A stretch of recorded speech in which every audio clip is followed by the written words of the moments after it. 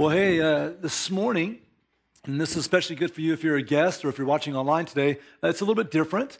The fifth Sunday of the month, we say, hey, let's have an opportunity for family to worship together. And so a lot of the classes that we normally have are redirected here so that parents and kids can worship together. Also, we've been going through this teaching series in the book of Romans. It's been called Right with God. How do we get right with God? And Romans is a thick book theologically. It's rich with great meaning and understanding of how God has designed salvation to work and how to operate and live off of that salvation. But when we go through a book like Romans, inevitably, not only are questions answered, but some questions are raised. Like, wait, that's tough to understand. That's tough to embrace that teaching. Or maybe it's like, wait, I think is that contradicting something else that was spoken earlier? And so this tension is created, and like, how do I understand this or how do I apply this? And so what we informed you guys a couple weeks ago is that we're going to take some questions over the next few weeks, and we're going to shake those down into a few themes, and then we're going to take some of our pastoral and ministry team and help answer those in a panel format. And so we're going to attempt to do that here in a little bit. These questions have come out of conversations in the hallways, things that you've sent in, and even our own intuition about what some of those questions might be. During this time, if a question comes to you and you want to see if we can answer that, there's a number to text on the screen. So if you're here, you can text a question to that number. If you're online, you can also text a question to that number. And we'll do our best to try to get to some of these at the end of the few questions that we're going to field together. And if for some reason we just can't, we'll try to put some of those on the blog over the next week or two to help answer some of those questions. So to tackle some of these questions and the tensions that were raised, the panel we have today is founding pastor Rick Duncan is here. We have Joe Valenti, one of our youth pastors. We also have Denise Pitek, our children's minister, and myself. And Kyle and Amy Gustafson, just a neat couple in our church, has agreed to be gracious enough to help navigate and moderate this time. And so I'm going to turn it over to Amy, and then we're going to get started. You guys ready? All right. All right, thanks, Chad, and thanks, everyone, for joining us this morning and for sending in questions during the week. We have 3 big questions that, like Chad said, we've kind of gathered from the feedback we've been getting in Romans, and so we're going to tackle those first. Please, please, please text in questions. It's kind of fun to catch your pastors unaware and see what they really think on their feet, and it'll be good. So we're going to get rolling, and Joe Valenti is going to answer our first question today, and so when one of the big tensions that we learned about in Romans 8 and 9 was this concept of election and predestination. And so we were thinking, like, God has already predetermined who's going to be saved. How do we deal with knowing that we know the Bible says some people aren't going to be saved, but yet we're still told that we should evangelize and spread the gospel? Well, I preached a mini sermon the first time that we went over, so I'm going to try and be a little bit more efficient. Good. Amy's like, you got to wrap it up, man. So real quick, I'm going to fly through what Amy talked about, the doctrine of predestination or election. If you didn't listen to Josh Stone's message on Romans 9, go to CVC Online and listen to it. He works it out very clearly. If you did listen to it, go listen to it again. It's really, really good. But the idea of election or predestination is that God has predetermined in eternity past that he will save some and chooses based on nothing that we have done, just out of his sovereign divine will to save some. And so that's difficult for people to wrestle with. A lot of times you go, that doesn't seem fair. Or my wife's phrase when we talk about that, she goes, I don't like that. And so I want to encourage you, if that bothers you, if you have questions about it, there are several texts that you can go to. You can go to Romans 9. Again, you can go to Ephesians 1. You can look at the life of Jesus and some of the things that he says in the high priestly prayer in Matthew 17. Also, John 17, right? John 17, and then the sheep and the goats in John 10. All those areas you can kind of look. Or if you want to, come steal books from any of us. We have big books that'll help you get through it. But the big question is, how do we deal with this idea of predestination or election as it relates to evangelism? So the question is, if God has predetermined that some will be saved and that some will not, and nothing can can thwart God's will, why should I go and share the good news? But they're going to get saved anyway, or they're not going to get saved. Well, the issue is, I think, a biblical issue, right? If you're in elementary school, raise your hand. Elementary school. You can see, raise them high. I can't see your hands. Okay, yeah. There's a bunch of them. Cool. One of the main things that you need to realize as a youngster, this will help you a lot, is that the Bible has the best answers that you can get on any question, right? And so we have to look at the Bible for our answers to these questions. We can read other books, and that's good, and say that, they have good things to offer, but the Bible has the best answers to our questions. And the Bible tells us that we're to go and we're to share the good news of Jesus with other people. And so that's the quick and easy answer, right? Like, how do we navigate the tension between election and evangelism? We believe them both and we live in them both because the Bible affirms both of them as true. In fact, I was talking to our other youth pastor, Rick Eimers, this week, and I said, hey, how would you answer this question? He goes, the doctrine of election or predestination makes evangelism even the more awesome because it takes all the pressure off of us to try and convince people of something. I had an opportunity to go with some teenagers to Pearl Island, one of our missions opportunities this summer, and the whole island is a Muslim island. 99.9% of the people there practice Islam. And if it's up to us to change hearts and minds, we're in big, big trouble because that ain't happening on that island. But if we believe that God has preordained in his sovereign will to save some of those people, our response is just to be obedient and to share and believe that God will come through on what he promises in the Bible. Interestingly enough, you read Romans 9, and then you flip the page and go to Romans 10, and you see Paul's command to share the good news. How will they believe on him of who they have not heard? So we're to go and share. And so that's, I think, the doctrine of predestination and election aren't in opposition. They're actually great complements to each other because election brings great freedom to our evangelistic efforts. Yesterday we worked in the yard all day. And it's interesting because I knew that we were going to do yard work yesterday, and so Friday night, went to bed. And so if I were to try to use a parallel analogy for me in a minute, I predetermined as a dad that Saturday was going to be yard work day. And I predetermined that this child's going to do this work, and this child's going to do this work, and this child's going to do this work. And so it's interesting as we started working, inevitably, because, kids, sometimes it's like, all right, that's not fair. One of my kids looked at me and said, that's not fair what I'm doing. Because in their mindset, they thought what the other kids were doing was easier. And I'm thinking, if you were actually doing what your brother was doing, you'd actually be coming back to me going, this is definitely not fair. And so it's interesting because this whole concept of fairness, when we think about predestination election, we have to start going, who are we as humans to determine that what the Father has predetermined is unfair? Because I had a kind of the overall narrative, and now here's the thing. They had a lot of freedom, like they could have started here and finished here, whatever. I had predetermined what they were going to do, but they had some freedom in the midst of how it was going to be done, even though I knew how they would do that. And so when I think about this whole concept of fairness, it's such an interesting argument because who are we to tell the Creator what's fair? He's God. He owes us nothing. He owes us nothing. And so I think for me, I've understood that as I've been thinking through this concept of lesson predestination. It's true. It's biblical. Just embrace it and run with it. And it does propel me to want to share the good news, not close my mouth from it.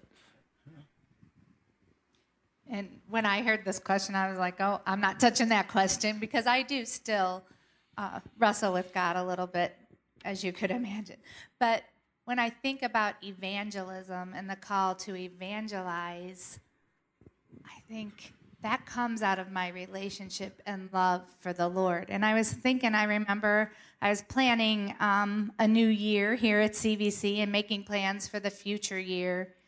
And the Lord corrected me saying, I don't need you to do this. It is out of my generosity, out of my love for you that I allow you to see what I'm doing. And as Joe said, all the answers are in the Bible. If you go to the Bible, there are, from the first page to the last page, God sending people. And people he predetermined. So a glimpse into how he gave Ananias an opportunity to see what he was up to. We know that God didn't need us to save Paul from Paul's conversion in Acts chapter 9, right? But he did tell Ananias, go to Paul, because I have chosen him as an instrument of mine to carry my name before the Gentiles and kings and the children of Israel. How cool was that for Ananias to see a glimpse into God, what God was up to, especially knowing what he knew about Paul. And if you're a kid in here, we've learned about Paul all summer long, so you know Paul's story really well. You could probably help refresh your parents' memories. We've had a question come in from the audience, actually, so you guys are doing great, thank you, about this idea of predestination. And the question is, how is predestination not a contraindication of God, or not a contradiction of God being just? So predestination seems that it isn't fair, but God is fully just. Can you maybe flesh that out a little bit more? Does that make sense? I think sometimes we have this expectation that God owes us. And so really we ought to be amazed at the fact that God would save anyone. So I think behind the question is kind of a misconception that God owes anybody. See, for God to be just means that everybody goes to hell. That's what the justice of God demands. So God is gracious to save some. So I think we need to kind of flip that question. And just on a practical note, there are people maybe in the room here today who might be thinking, well, if this doctrine of election is true, that God has chosen some to be saved and some are predestined to be saved, how do I know if it's true for me? How do I know if God has chosen me or not? And my answer to that for someone is always this. Do you want to be saved? Do you want to know God? Do you want to go to heaven? Do you want to be forgiven? Well, the Bible says in the very next chapter from Romans 9, in Romans 10, whosoever will may come. So if you want to come, if you want to be saved, then you're one of the elect. And that's how I answer that question. Yeah, I just add to that. I think we got to understand God's not just just; He's loving and just. And so I think it's Exodus 34:7 that says God will not let the guilty go unpunished. He's just, and so all of us need to understand the wrath and our default destination is hell, not heaven. That's His complete justice. But He's also loving, and so when we think about election and predestination, it's a reflection of His love that He actually has elected any. So it's really the same thing, but that's helped me understand that too. And I think we've got to be clear, too, that it could seem unfair and unjust that God allows anyone to go to heaven. But it's not as if God negates His justice and just magically allows some people to go to heaven. What He does, the beauty of the gospel, is that He pours out all of His wrath and all of His justice on Christ on our behalf, right? There is a payment for our ability to be in heaven, to have our sins washed away. It's not just some, I'll just pick some and they can come to heaven with me. There's a cost, and Jesus Christ pays that cost. That's great, Joe. Thanks. We have had another question come in that really pertains to our second question that Pastor Rick's going to answer. So I'm going to start with some background on the tension between law and grace, and then I have a follow-up question for you guys. So throughout Romans, Paul's talking about the law and about grace and how these two work together, and that, as believers, we're told that we're not under the law anymore, but we are under grace. And so for us who are followers of Christ, how do we kind of navigate this tension? How do we embrace it? Yeah, this is a big issue in the book of Romans. In other words, if I am saved by faith alone, in Christ alone, through grace alone, then why should I bother to obey the law of God? I mean, if I'm forgiven of all of my sins, past, present, and future, then I'm just going to live it up. I'm just going to break the law. Now, when we talk about the law, we're talking about the laws in the Old Testament, like the Ten Commandments. We're talking about some law in the New Testament. The rules and the commandments and the restrictions and the commands in a positive way that God has given us. And we know we're all law breakers, that we all have in our hearts this sense of what's right and wrong, and we violate our own sense of what's right and wrong, much less God's sense of what's right and wrong. So we're all lawbreakers. But what God has done, as Joe said, he poured the wrath of God for our lawbreaking onto his son Jesus, so we are fully forgiven, past, present, and future, and clothed in the righteousness of Christ. So now we have that question. Why should I bother to obey? And I brought a little Lego toy here. I think my grandson made this. So this toy, this little car, is headed down a highway in the Old Testament. Isaiah 35 talks about the highway of holiness. So that's the road that we're supposed to be on, this highway of holiness. Now, on the highway of holiness, there are 2 ditches. And the ditch on one side is the ditch called legalism. And this means the only way for me to please God, the only way for me to become part of God's family, the only way for me to go to heaven is by trying hard and doing more to keep all of the rules and the regulations of God in the Bible and in the church. And that's a miserable way to live because nobody can keep the rules that way. Now, on the other side of the highway of holiness is another ditch, and that's called the ditch of lawlessness. And lawlessness means, well, if I'm forgiven of all my sins, then I don't have to worry about keeping the law. I'll just live it up. I'll just have a great time, and I'll just flagrantly disobey. And we know that something's wrong about that. God has given us a highway of holiness to live on. He's given us rules to live by. But here's the deal. Our motive for keeping the law has been radically changed because of something fundamentally different that's happened in our lives. Let me tell you just a little story. There's a little boy named Johnson who grew up in an orphanage. And little Johnson sometimes kept the law because he thought if I keep the law, the rules of this orphanage really, really well, then maybe somebody will adopt me. And then sometimes he got tired of doing it, and so he just lived it up. He just flagrantly disobeyed everything. And time after time, parents would come in and they would adopt a child from the orphanage. And every time, little Johnson got passed by. Until one day, this couple came in and they looked around at all the children and they read the profiles of all the kids. And then they settled on that one little boy, little Johnson. They said, we want you. So little Johnson came home to live with them. Now, why should little Johnson keep the rules of that family? I mean, does he keep the rules of the family because, hey, they're going to kick me out of this family if I don't obey and keep the rules well? No, that's not the father's heart. That's not the mother's heart. Johnson, you are accepted in this family just like you are. You don't have, it's forever settled. You're our child. And so what Johnson does is he realizes, wait a minute, I want to obey the rules here because I'm so grateful that I was rescued out of that orphanage. And this is why we obey God. It talks about this in Titus chapter 2. This was our reading, actually, for this last week, or a portion of it.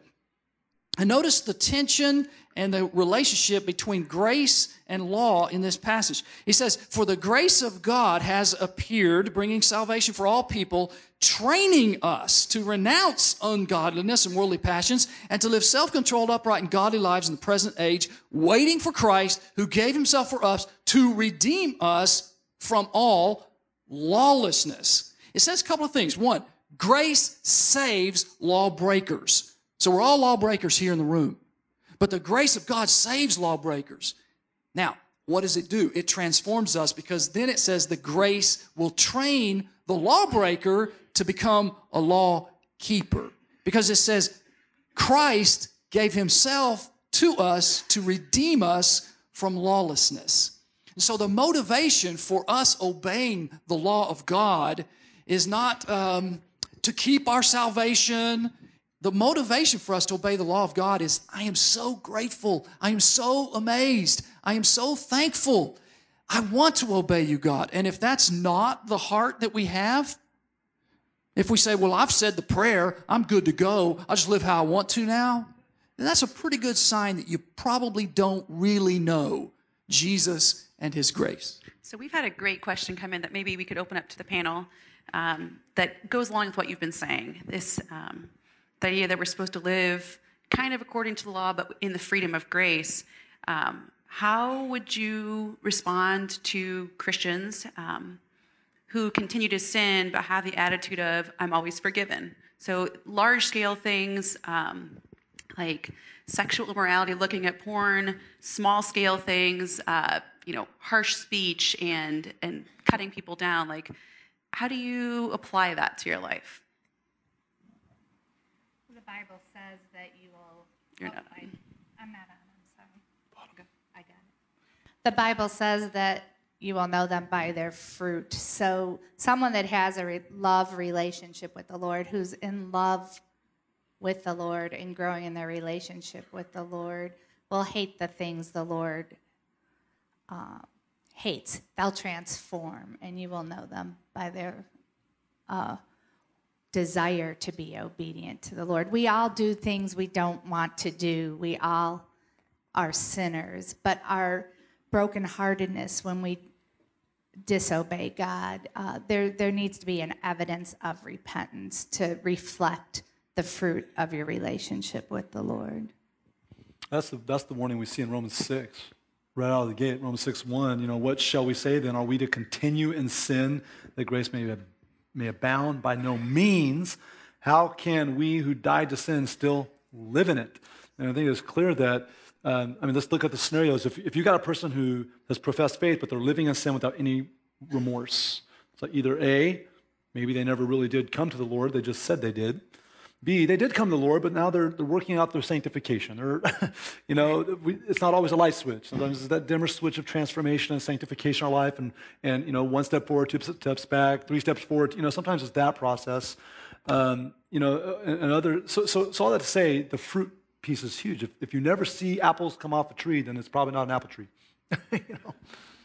And if you are a true child of God, Hebrews chapter 12 says, if you're going to live a life of sin, expect discipline from your heavenly Father. It is coming.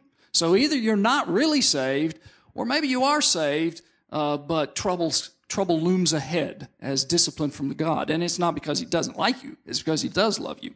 One phrase on the grace and law thing that helped me, I saw recently, is, if sin is not known, then the need for Jesus is not felt. I think, so as we look at all this talk, let's come back to law is the mirror that shows us that we aren't holy, we can't earn it, we're not going to be able to good work ourselves into that. But once we realize how bad we are, that makes the gospel, that makes the cross, that makes Christ so much more glorious, and we feel a draw to him and to respond to faith, which then will allow us to live under an understanding of grace more than the law. My little story about Little Johnson, we know something's wrong with Little Johnson if he's been adopted in this amazing family and he just wants to continue to disobey. Something's wrong with the heart there. And if a believer is just going to continue to try to disobey and disregard the law of God, you're not saved by keeping the law, but you want to keep the law. He changes you from the inside out. It's live new. Joe, with the amount of parents here and kids, I think your comment on this, that comment is really good. I think that... At the first service I was talking, I used this little car again. Parents, how many of you are parents? We got a bunch of them. I think a lot of times, and I see this in my own life, and I'm seeking the Lord's wisdom. Oh man, I broke the train. You broke right there. I fixed it. It's okay. What does that theologically mean? Sorry, Owen. A lot of times as parents, I think we have received grace, and look what you did. You broke grace. That's not saving anyone. Let's just. I'm going to tell my grandson we're just on going to you. use this. I'll fix it after. But we parent, like we're driving down that road, and we parent often on the law side, right? Very rarely extending grace to our children. You're in trouble. You did this. You can't do that. This is how we do things in our house. And I think we condition our children to think, well, if I just follow the rules, Mom and Dad will be happy with me, or God will be happy with me. That God is happy with rule followers, and that's how we gain our salvation. And so my question to you would be, are you looking for opportunities to extend grace to your children? And to explain it to them, not just to let them off scot-free, but, hey, you disobeyed, you made a bad choice, and I'm not going to discipline you as you deserve this time, right? What are you communicating to your children about who God is Is God just this mean guy who, like, every time you screw up, he's like, poof, you're terrible, right? Like, go to your room. That's not the heart of God. Does he discipline? Yeah. Do we need to discipline our children? Yeah. But is it just about do this because I said so and you live in this house and I'm your dad? You will sit down, you will go here, you will speak this way. Man, like what is that teaching God about, or what is that teaching your kids about how God is? We need to be people who are living in grace and teaching our kids about the beauty of grace as well. If any of you would like to know more about what Joe thinks about that, we have had a very long conversation separate from this. And the way that he is trying to teach his children grace and obedience and working that and trying to develop a real love for God in his young children is really brilliant. So definitely come and talk to him at some point after the service. He's got some great ideas for how to raise kids that really love God instead of just follow the rules. I love how he illustrated that if we try to drive our cars, we wreck them. Yeah. But if we give it over to God, then it doesn't fall apart. So clever. So Maybe clever, never playing Joe. for the rest of us. I think it's saying we wreck our kids. Okay, we have one last question that's kind of been the collection of what you've been submitting this week, and we have one more really great question to follow up. So we're going to try and be a little timely with your question here, and then maybe you can answer the one after too. So this last one's for Chad.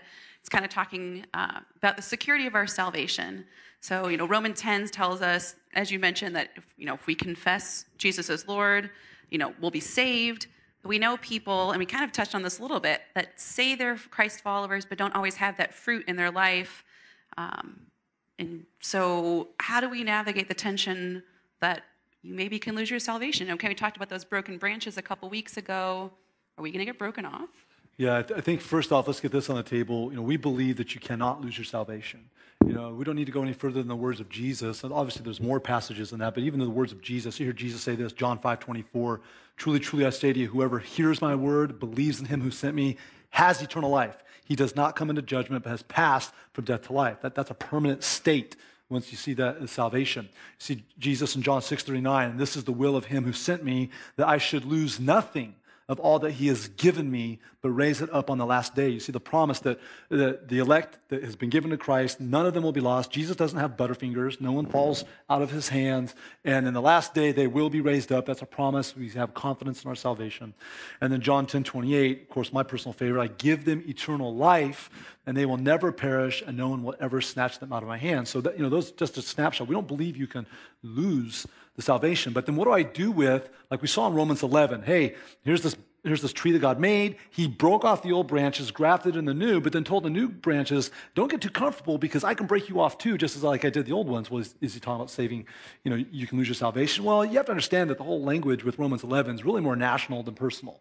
We make personal application out of it, but it's more national with Israel and Gentiles. And say, hey, Gentiles, if it's not in faith for them, it's got to be in faith for you, so don't get, spiritually prideful. But I had a conversation with a man after that message on Romans 10. I think that passage is huge to visit. If you guys were here, or if you weren't, this will be new to you, but because if you confess with your mouth that Jesus is Lord, believe in your heart that God raised him from the dead, you will be saved. For with the heart one believes and is justified, and with the mouth one confesses and is saved. A man came up to me after that message and said, I've got family members who have said that they believe in Jesus, but then like we talked about a minute ago, I see nothing in their life that they actually do love Jesus. We all probably have people in our lives that we can think about that. And so I think as we've talked about here, there's the profession of faith, that if you confess with your mouth Jesus is Lord, and then there's the possession of faith and believe in your heart that God raised him from the dead. And so for me, it's never an argument really of have they lost salvation, it's did they ever have it in the first place? Did they profess? I said a prayer, I stated it, but I never possessed. I didn't believe it in my heart. And really, time will reveal, I think, if you've really done that. And of course, you go into the doctrine of the perseverance of the saints, that those who are saved will show that over time. Something we kind of touched on last service, and I know you talked about at the end when you were preaching about the branches, is like, what would you say to someone that is seeing that happen in a loved one? We have lots of children and students from high school ministry and family members that are doing that. Like, how would you encourage the believer who's watching this happen, where they're professing they're not having fruit, and they're feeling a little bit like they failed. It's probably pretty cliche. You got to pray for them. Just pray that God would bring them to a place of conviction, repentance, remorse, and you've got to love them in it. Don't start to condemn and judge and be harsh. Love them in that season, because what are we dealing with in that situation? Either A, the person was never saved in the first place, so how do we pray for them? They really get saved. They really do get saved, because the story's not done being written, right? Maybe they're saved, but again, like we talked about a minute ago, it's being worked out. Just pray that they really surrender to the Holy Spirit and He brings deep conviction upon them and they start to turn a corner. Maybe they're in a season of rebellion. All of us here can relate to times that we just weren't walking with the Lord. And people might have looked at us and said, well, I don't think Joe's saved because of the decisions he's making or whatever. And so sometimes you just have to be patient. You got to pray for them and you've got to love them. And I would say remind them of the biblical truth during that season. I liked what Joe said last service, which is like, the story's not over yet. They're still alive. And so the way you can persevere in hope is just, God's not done yet. He can do anything and redeem anyone back. I think a lot of times, unfortunately, we will glide to one of two extremes. We'll either go, whoa, look at that person. Yikes, I'm out, right? Or we do that with our children. I don't want you hanging around with so-and-so. They're a bad influence. Like, some of that is okay, but man, what if our children could be a good influence as opposed to removing them, right, from all the bad? And like, we can tend to do that as believers. I'm out. Or we get heavy-handed, right? Like, hey, you need to repent or you're going to go to hell. Whoa, easy there. But as we love through, like, and love does not mean just being okay and like, it'll be all right, brother. It means like we need to confront those that we love, right? Hey, the way that you're living, the things that you're doing, like, are not okay. And I'm not going to be okay with them. Do I care about you? Yeah. Am I going to continue to challenge you? Yeah. Thanks.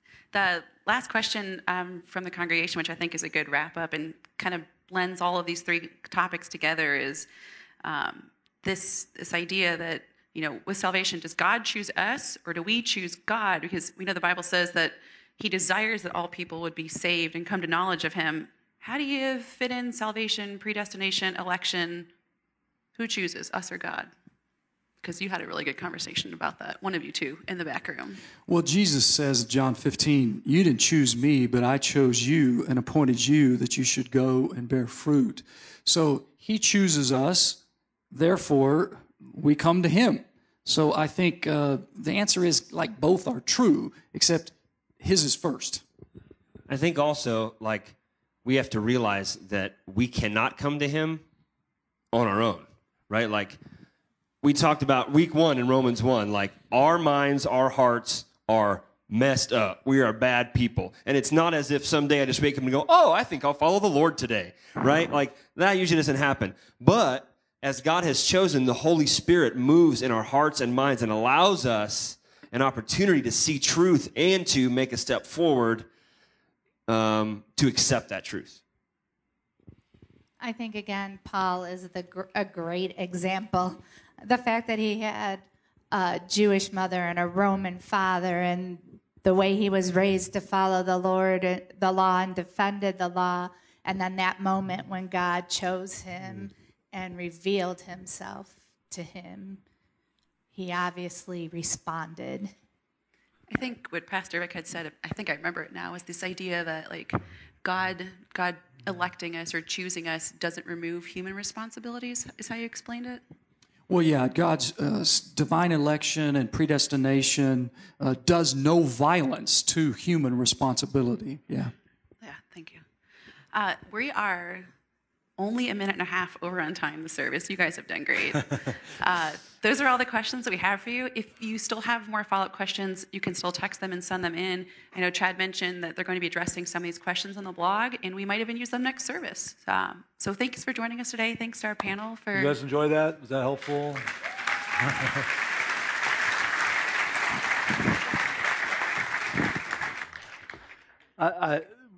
We felt this last service, we feel at this service, we could just do this longer. Hopefully it's encouraging. But our hope is this. We definitely desire to maybe clear up some things, even in this brief time. But our hope isn't just to get more information, to get data. We really believe that as we learn God's Word and learn the truth of God's Word, the hope is transformation in our life, right? Like, we believe in new life in Christ. And so we don't just do this as an exercise to, talk about, Bible stuff. It's let's look at how good God's word is, and how when we get God's word in our head and in our heart, it leads us to change. It leads us to love Christ, to want to follow Christ, and to help everyone else out there come to know Christ. And so it's such an interesting tension, because there's complexity in God's word, but there's simplicity. And we're called to know some of the complexity and speak to some of the complexity, but rest in the simplicity that God knows you, God loves you, He has a plan for your life, He wants to spend forever in eternity with you, and He's invited you in. And some of you think, but what if I'm not elect? Well, look, if you're elect, you're going to respond. We just have to rest in the simplicity of that. And so as believers in this room, I hope this has been encouraging to you. I hope it's been motivating to you. I hope it fuels you to live your faith stronger. Maybe it sparks some curiosity to have conversations as families or whatever. Do that. But there's probably some of you here that you're still spiritually exploring. Our hope is that today you've heard this message very clear, that God loves you, that the sin in your life is a barrier to spending eternity with God in heaven, that you don't have to work harder, try harder, drive the car, in that one ditch to try to get to God. He's made a way possible through Christ. And God came down in person, the incarnation, and He came and He died on the cross and He rose from the grave and offered the perfect gift to God to appease Him for the consequences of our sin. And if you trust in Christ alone, you can experience eternal life and new life too. And maybe that's the decision you need to make today. And if you do that, we encourage you just to get right with God. And if you make that response in your life, would you let us know about it? Then you just get a response card in front of you or in your program and just say, I gave my life to Christ today. Turn that in the baskets, because we'd love to get in touch with you and tell you how you can walk with Christ. If you're watching online and you haven't done that, you can send us an email at connect@cvconline.org. And let us know that you're choosing to follow Christ and respond to His invitation. And we'd love to help you grow in that new relationship. Well, we're going to close this time in worship. We're going to receive our offering. We're going to just thank God for this time, and also give you an opportunity, if you don't have Christ, to respond as well. So let's pray. Lord Heavenly Father, God, it's so good, it's so enjoyable to open up your word and see complexity and see simplicity. Lord God, we praise you that you're a God that has designed and created things in such a neat fashion. Lord God, you've called us to simply trust you and to believe in you, to have faith in you. I pray, Lord, that will rest on every heart and mind of every child and adult in this room and that's watching online.